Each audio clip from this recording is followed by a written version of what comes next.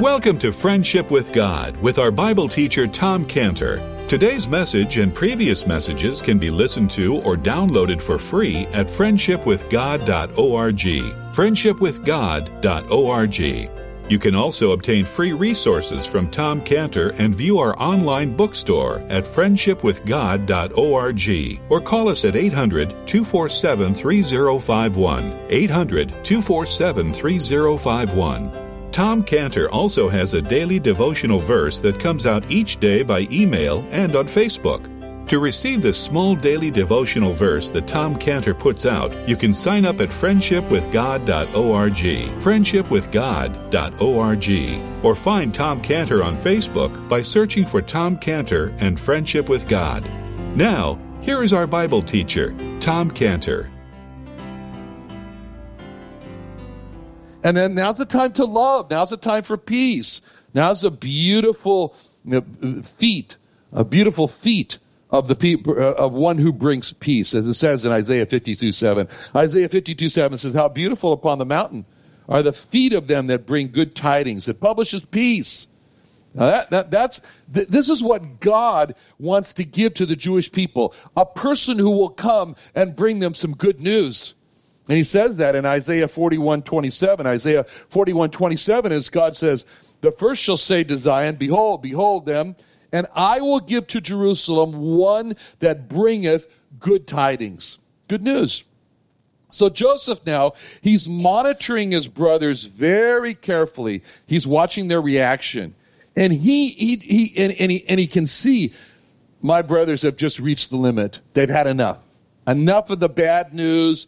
And now it's some time for some good news. And that's the reason why everything has changed, because he saw that his brothers were in danger of what's described in 2 Corinthians 2:7. 2 Corinthians 2:7 is where Paul is speaking to the church of Corinth.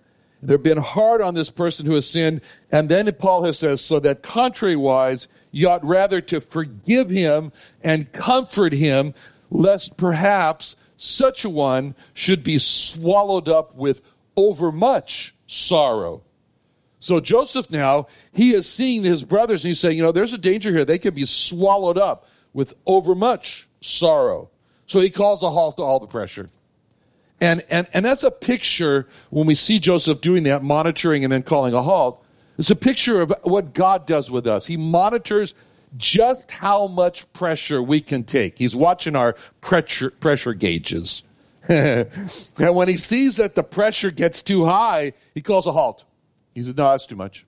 And that's what he says in 1 Corinthians 10:13. 1 Corinthians 10:13 talks about really God watching the pressure gauges on our lives when he says, "There hath no temptation taken you, but such as is common to man.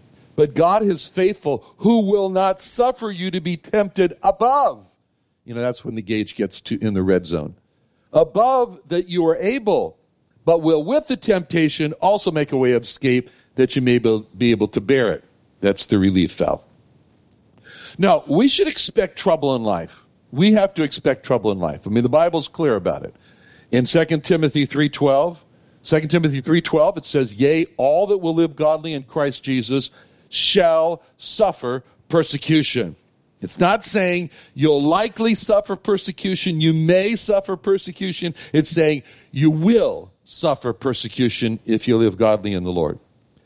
Now, the Bible further goes on talking about this persecution in Acts 14:22, when it says, "Confirming the souls of the disciples and exhorting them to continue in the faith, that we must through much tribulation enter into the kingdom of God." Now, that's not saying that we must enter the kingdom of God. It's not saying that we may encounter tribulation. It's saying we must, through much tribulation, enter into the kingdom of God.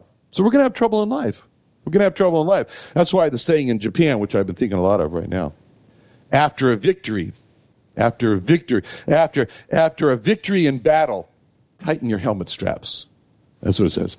And that's correct for the Christian life. But thank God, 1 Corinthians 10:13 says God's faithful to monitor our pressure gauge. He's faithful. He won't suffer you to be tempted above that you are able, but will with the temptation also make a way of escape, that you may be able to bear it. So this is what Joseph is doing here. He's monitoring his brothers, making sure that they're being able to stand up, and just the way God does to us as well. And that's when he called stop to it all. Now, when you look at what Joseph is doing now with his brothers, there's one word to describe it, and it's the word comfort. Comfort. Again, Joseph is an illustration of what God calls his servants to do with the Jewish people. In Isaiah 40, verse 1, it says, comfort ye, my people, saith your God. We are to comfort the ones who don't appreciate us. But even though we are, at that end, God calls us to comfort ye, my people, saith your God. Speak ye comfortably to Jerusalem, cry unto her. Her warfare is accomplished. Her iniquity is pardoned. She's received of the Lord's hand double for all her sins.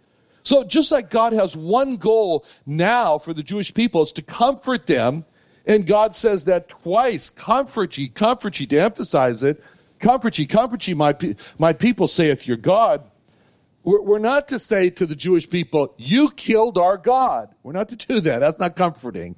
And even if they're offensive, God calls us to comfort them. That's the one goal that Joseph has in this chapter for his brothers. Comfort them. He's not going to them and saying, you caused me a lot of pain and suffering. He's just very concerned with how they are receiving all this. And so that's why it's so important for us to speak with tenderness, speak with love, speak with concern. Not a cold delivery of facts of the gospel to the lost, but with a sensitive heart to them. That's why God says, comfort ye, speak ye comfortably. In other words, deliver it with compassion, the gospel. And that's what we see Joseph doing here. And so that's why in verse 2, he's crying aloud and asking them to come close to him. And it's because he's saying to them that I miss the closeness of your persons. I want you to come close to me.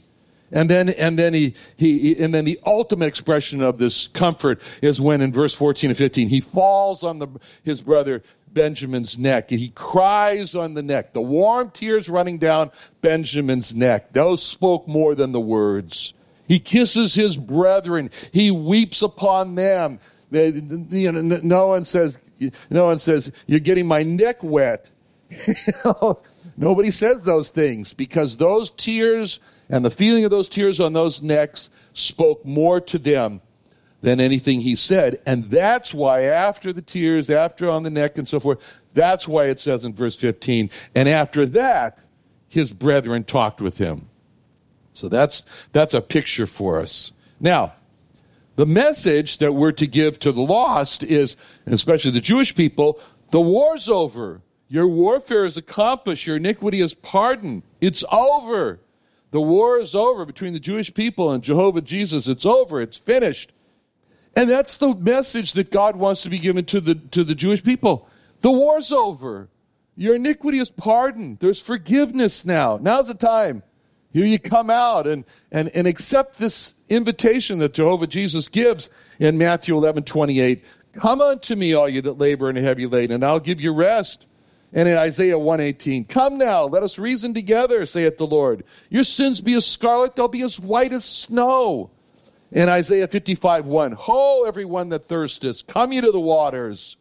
And then they should understand.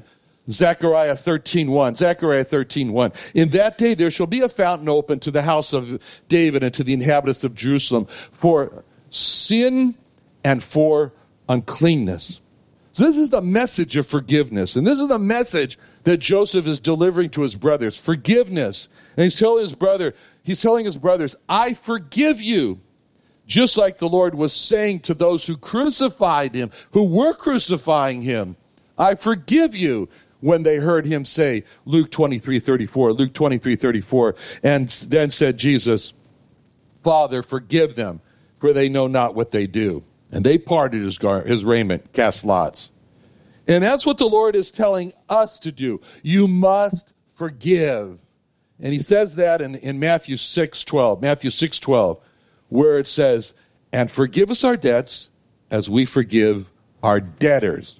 Now, a debtor is someone who owes you something. So the question is, who are our debtors? It's not just money, because debtors are the people in our lives who have hurt us and wronged us. Now, is there anybody in this room who has not had somebody hurt them or wrong them? I never met anybody.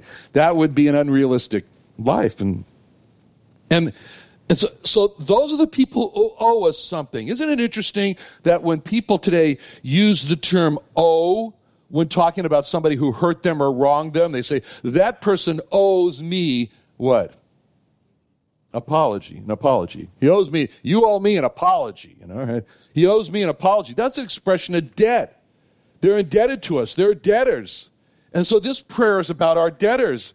Now, we know this is a pretty familiar verse here because it's part of a prayer that starts off with, Our Father who art in heaven, hallowed be thy name. That's a pretty familiar prayer. Right? And that's the most important prayer. That's the Lord's Prayer. So this is a really important verse when it says, forgive us our debtors as we forgive those who, however it goes. But that word as is really important. That little word as is really important in this verse. Forgive us our debts as we forgive our debtors. That word as is so important. Why? Because the word as means in the same way or just like we do. All right, now here's my question. I want you now to think a horrible thought. I want you to think of all the sins that you've ever committed in your life. Every one since the time you were born. And you can all remember when you were born. So don't miss one sin. You make sure you've got them all in your mind right now. Is that a pleasant thought? It's not. Now I want you to think about what percentage of those sins you have repented of. All right? Well, what do you think? Is it 100%? Is it 80%? Is it 50%?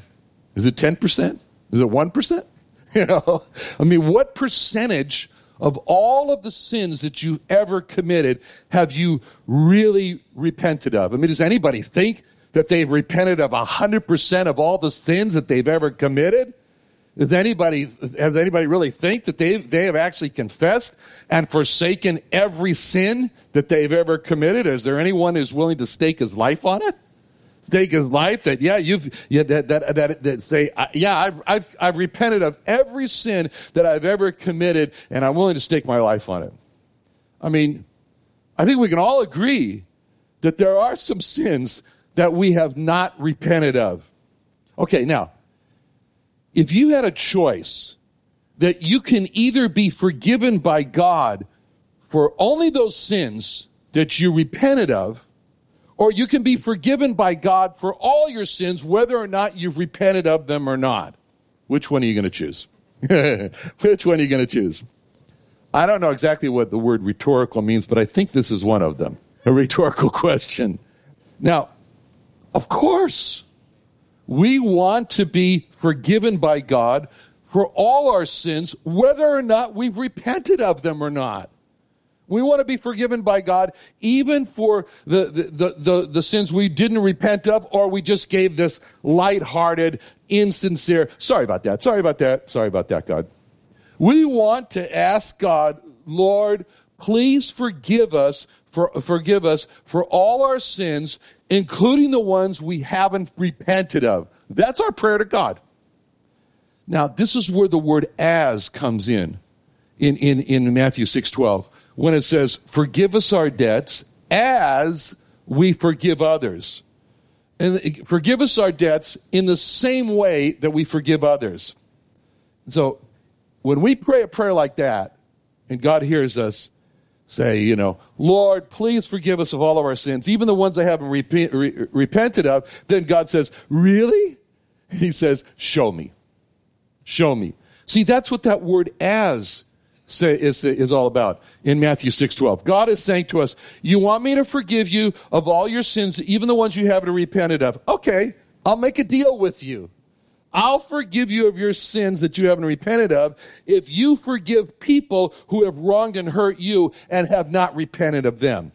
See, that's where the word as comes in Matthew 6:12. God is saying to us, sure, I'll forgive you the sins you haven't apologized for if you forgive people who have not apologized to you. See, that's that word as in Matthew 6:12. It's saying to us, you show me, God's saying to us, you show me how you want me to forgive you. You want me to forgive you all your sins you haven't repented of? Then you go out and forgive those who haven't repented and who haven't apologized to you. Show me. Show me how you want me to forgive you. And that's why that two-letter word as is so powerful in Matthew 6:12. God is saying to us, He's saying that He's going to forgive us in the same way that we forgive others. And if we want God to forgive us of all of our sins, even the ones we haven't repented of, then we have to do that too.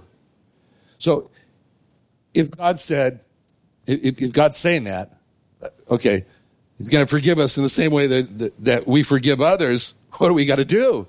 We got to go forgive those who have sinned against us, wronged against us, hurt us, even when they haven't repented of us. And that's why this word is so important, as in Matthew 6:14. Now, this is the position that Joseph is in verse 5. Because in verse 5, Joseph is looking at his brothers, and there's a question in Joseph's mind here. And the question is, have they really repented? Have they really repented? Is this really a complete and genuine repentance here? You know, like the jury, Joseph could say, I haven't polled the brothers, and heard from every one of them that he's sorry for what he did to me. And frankly speaking, there really is a valid question as to whether each and every one of these brothers has repented of his sins toward Joseph. I mean, after all, the only person who's crying in the room, the only persons who are crying in the room are just Joseph in verses 2, 14, and 15, as we saw, and Benjamin in verse 14. The rest of the brothers are not crying. They got dry eyes. And they just started talking to Joseph in verse 15. I mean, you could see Joseph looking at them and saying, hey, not one wet eye except for Benjamin. Benjamin and I are the only ones holding the Kleenex box. None of the other brothers are asking for Kleenex. I don't think my brothers really repented. I just think they were scared and they were relieved to be out of trouble. That's all. I mean, he had reasons to doubt if his brothers really did repent. But that doesn't affect Joseph forgiving his brothers, because Joseph understands, God's going to forgive me in the same way that I forgive my brothers. And Joseph knows that he's got some sins that he hasn't repented of. Who doesn't? And so Joseph knows he must completely forgive his brothers if he wants to be fully and completely forgiven by God. And the Lord further said to us that when you're praying, and in the time you're praying, you remember a person that you have not forgiven. Why would you remember that when you're praying? Because God is sitting there pushing a button saying, that person right there, he says, right there and then, God says you have to forgive that person right there when you're in prayer. He says that in Matthew 11:25. Matthew 11:25, he says, when you stand praying, when you stand praying, forgive if you have aught against any, that your Father also, which is in heaven, may forgive you your trespasses. Joseph had no choice. He had no choice but to forgive his brothers, whether or not they had sincerely repented. And we have no choice but to forgive everyone who has hurt us, whether or not they have sincerely repented. Too much was at stake for Joseph to not forgive, which was his relationship with God, for Joseph not to forgive his brothers. Too much is at stake for us, which is our relationship with God, for us not to forgive and to hold on to a bitterness, which is the cancer of the soul. Now, we've seen how Joseph was more concerned about his brothers than he was about himself when he said in verse 5, be not grieved nor angry with yourselves, you sold me hither.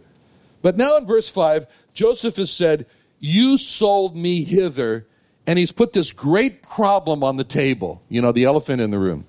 And this is the issue, this is the whole issue. The brothers sold Joseph as a slave. I mean, this issue of selling Joseph as a slave is threatening to make the brothers fall into depression. Because that's what he's talking about when he says, don't be grieved and angry with yourself. It's threatening them to become depressed.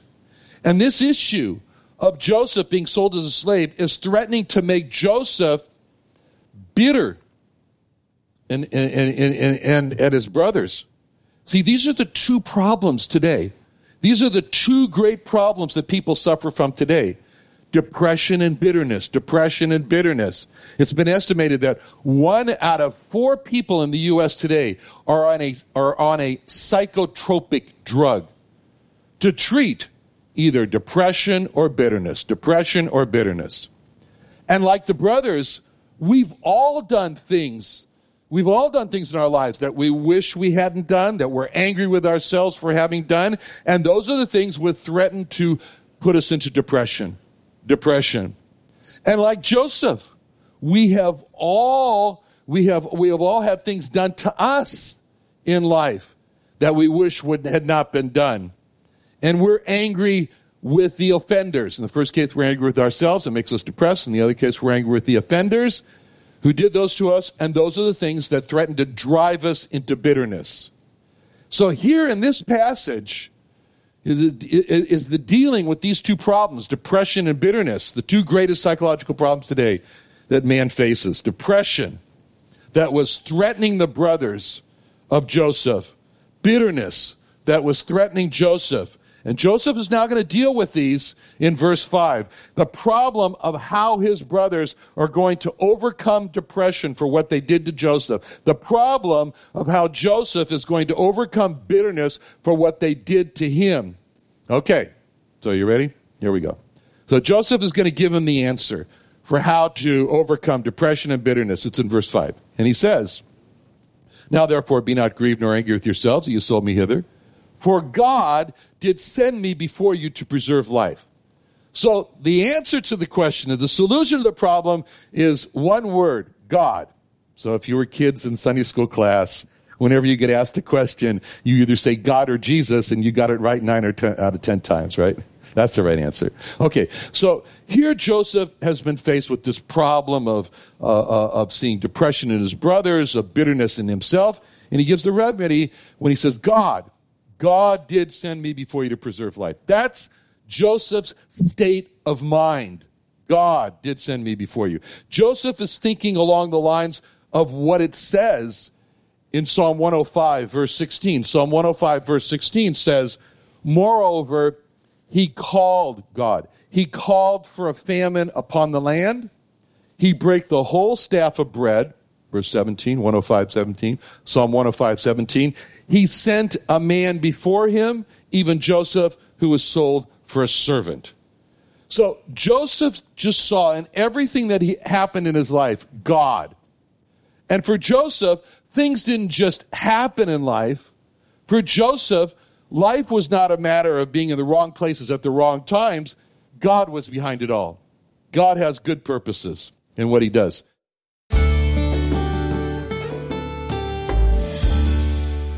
Another wonderful day studying the Bible with our Bible teacher Tom Cantor here on Friendship with God. Don't forget that today's message and previous messages can be listened to and downloaded for free at friendshipwithgod.org.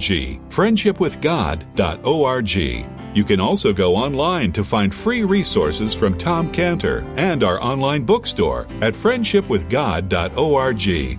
You can also find Tom Cantor on Facebook, and you can also go to friendshipwithgod.org and sign up for his daily devotional. Tom Cantor is also the founder of Israel Restoration Ministries. You can visit that website at israelrestorationministries.org. You can write to Tom Cantor at P.O. Box 711330, P.O. Box 711330, Santee, California. Santee, California 92071. Or email Tom Cantor at tomcantor@friendshipwithgod.org. Tom Cantor at friendshipwithgod.org. Or for more information about Tom Cantor and Friendship with God and Israel Restoration Ministries, call us at 800-247-3051. What are you doing Sunday nights? Join Friendship with God radio Bible teacher Tom Cantor of the Friendship with God Fellowship Church every Sunday night at 5:30 p.m. at the Creation and Earth History Museum in Santee, California. Watch and listen live around the world to Tom Cantor Sunday evening on YouTube.com by searching for the Friendship with God Fellowship or by going to our homepage at friendshipwithgod.org. Do you have fatigue or trouble getting out of bed or just getting through the day? Are you so tired you can't focus? Do you feel like your life is drained away? Do you have fibromyalgia, headaches? I have good news for you. Our doctors at Scantibodies Imaging and Therapy can give you cellular ozone therapy. Why not get your energy back now by calling us at 1-888-529-9016 or visit us at treatmyfatigue.com.